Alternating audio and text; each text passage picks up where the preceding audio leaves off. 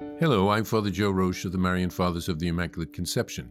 Thank you for joining us as we continue our journey of reading the Journal of Blessed George Matulaitis from beginning to end. Today we take up from where we left off, beginning with February 18th, 1919, Part 1, pages 197 through 199. February 18th, 1919, Part 1. As soon as I was able to, I wrote a letter to His Excellency the Bishop of Minsk. I asked him to make use of my refugee priests as he saw fit, and, if possible, to provide for the needs of the neglected parishes of my own diocese bordering on his by sending his own priests there and empowering them to perform their duties in my name. I also asked him to find out whether Father Muckerman was imprisoned in Minsk and to look after him.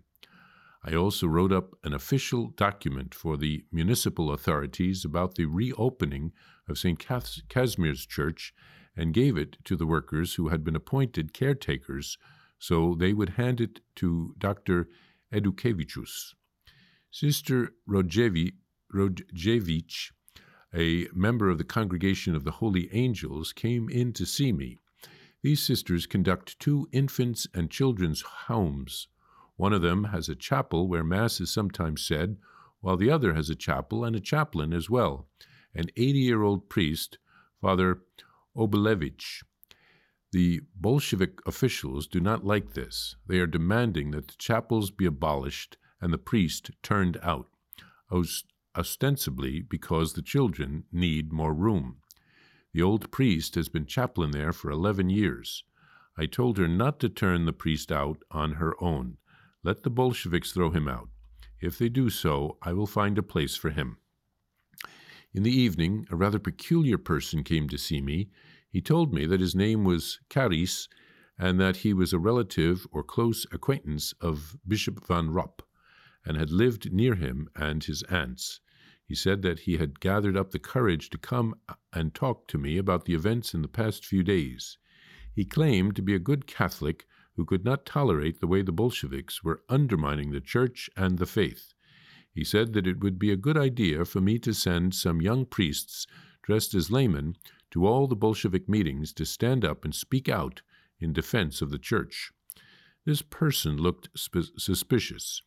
He did not greet me the way good Catholics are accustomed to greet their bishop. In addressing me, he said, "Mr. Pastor." Then, realizing his mistake, he said, "Father Pastor," and finally, "Father Bishop." He spoke Polish, but poorly.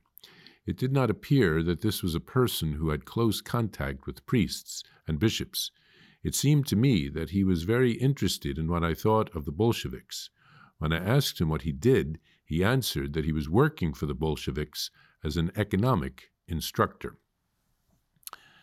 Blessed George wrote to the Bishop of Minsk in this entry. He desired that his priests from Vilnius, who were taking refuge in the nearby diocese of Minsk for political reasons, to be put to good use for pastoral purposes. And George also proposed a sort of an exchange. There were some parishes on the border of his diocese of Vilnius, between his diocese bordered with Minsk, and these outlying parishes near the border were being neglected because of a lack of priests.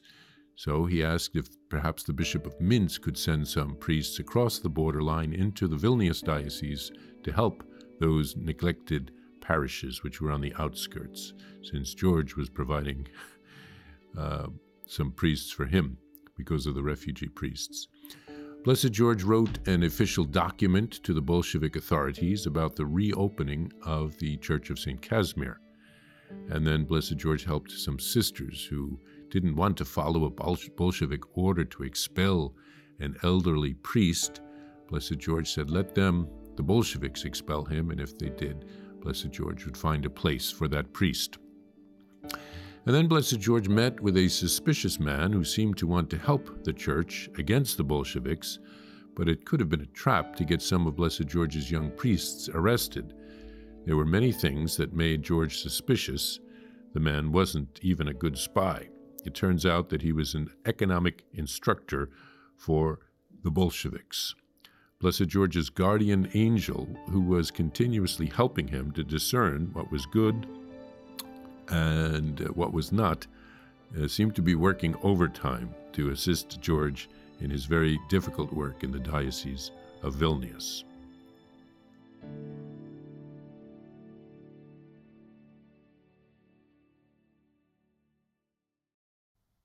Need a miracle? Here's a prayer for a special grace through the intercession of Blessed George, which has received ecclesiastical approval. In the name of the Father, and of the Son, and of the Holy Spirit. Amen. O God, our Lord and Father, you surround us always by your care. Receive our humble petition, and through the intercession of Blessed George, who suffered so much for your glory and for the increase of your kingdom here on earth, grant me the grace, and here mention your intention, for which I ask you with confidence, promising to live from now on with greater fidelity to your commandments. Amen. Our Father, who art in heaven, hallowed be thy name. Thy kingdom come, thy will be done, on earth as it is in heaven. Give us this day our daily bread, and forgive us our trespasses, as we forgive those who trespass against us. And lead us not into temptation, but deliver us from evil. Amen. Hail Mary, full of grace, the Lord is with thee. Blessed art thou among women, and blessed is the fruit of thy womb, Jesus. Holy Mary, Mother of God, pray for us sinners, now and at the hour of our death. Amen. Glory be to the Father, and to the Son, and to the Holy Spirit, as it was in the beginning, is now, and ever shall be, world without end. Amen. To receive a Blessed George prayer card, or to report graces received through the intercession of Blessed George, please visit us at thedivinemercy.org/journal. That's thedivinemercy.org/journal. Blessed George, pray for us. Jesus, I trust in you. Please follow or subscribe to this podcast to receive the latest episodes and updates. If you have been blessed by this podcast, I invite you to leave a review. Reviews greatly improve our podcast ranking and will help spread this podcast to other people throughout the world.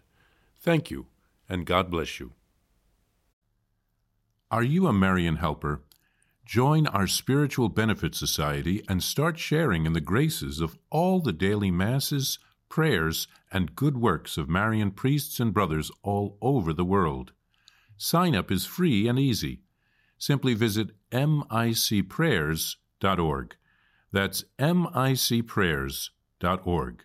Thank you, and God bless you.